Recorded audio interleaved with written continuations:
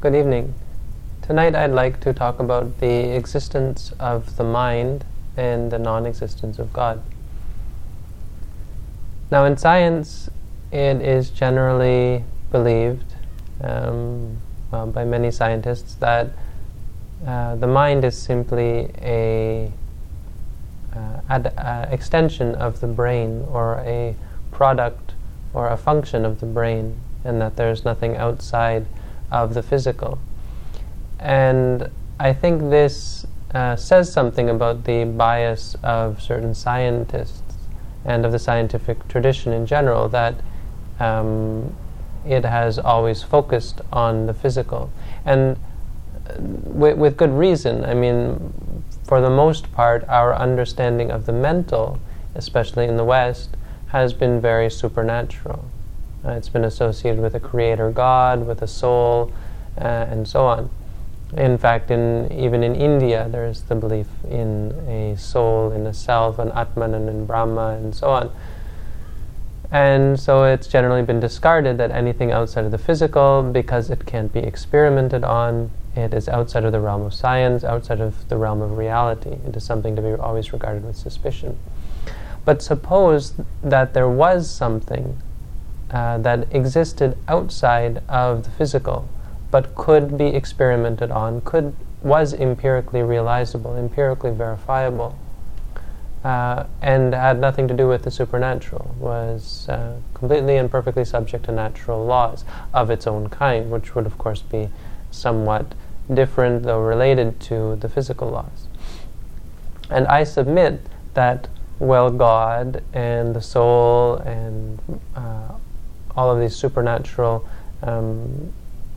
entities that are generally referred to in religious traditions are not empirically realizable, are not subject to experiment and so on, that there is something which, though not being physical, is subject to experiment and is empirically verifiable, and that is the mind.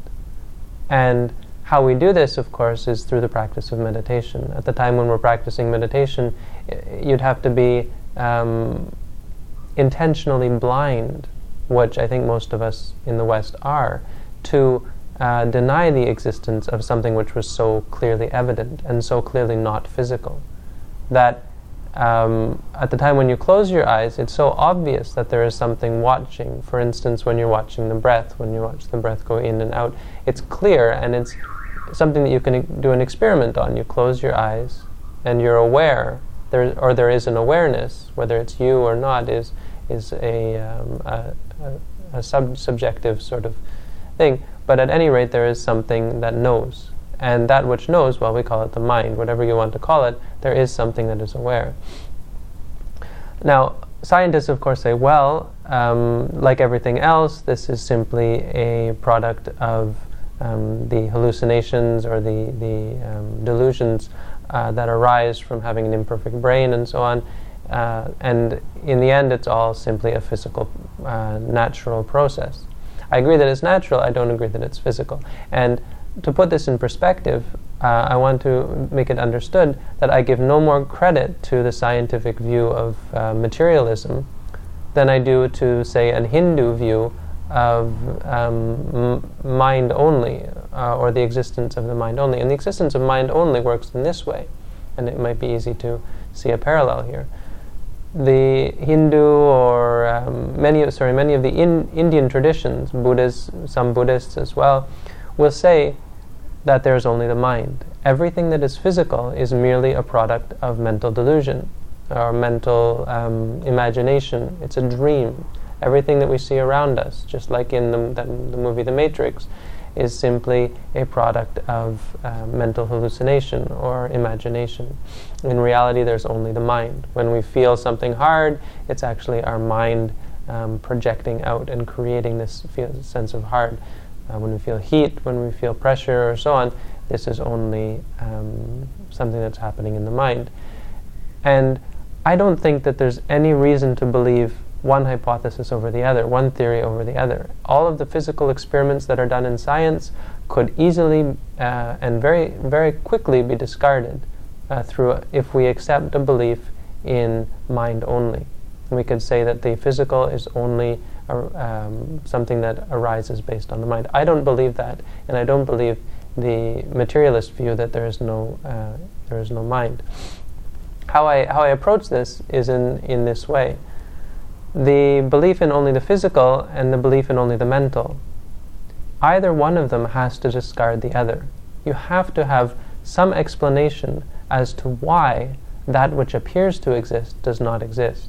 If you choose the materialist side, you have to have an explanation of why what appears to be a very empirical reality, that of the mind, why doesn't it exist? Why is it that we think it exists, or we experience it to exist, and it actually doesn't? And of course, scientists have all of this. They have their explanations. On the other side, the mind-only people, they have their own explanations, but they are required to provide those explanations as to why the physical, what appears to be physical, why is it that, in what way can you say that it doesn't exist? And of course, existence here is a tricky thing. How can you say that this exists and this does not exist? You avoid both of these extremes, both of these dilemmas, and you clearly have the advantage by having a simpler explanation when you accept the existence of both. We accept the existence of the physical because we can feel it, we can see it, we can hear it, we can smell it, we can taste it, we can run all sorts of experiments on it, which are clearly one realm of reality, and that is the physical realm. We can do the same with the mind, and this is unknown to most scientists, I understand, but it is very well known to the Eastern quote-unquote religious or spiritual traditions, which in the end can be very scientific. Early Buddhism was incredibly scientific and has the mind reduced, it's a reductionist view of the mind, reduced into various building blocks, just as the physical world is. So that every experience is considered to be a building block of what we then call the mind. And it is something which clearly exists, which can be experimented on, which can be verified, and it has a whole magisterium of its own. So in a sense, these are two magisterium, two mutually exclusive realms of dominance, that the mind has its own realm and the body has its own realm. Now it's clear that they work together. It's clear, in fact, that they're probably part of a whole, which we would then call a being or so on. But of course that whole is only the sum of its parts.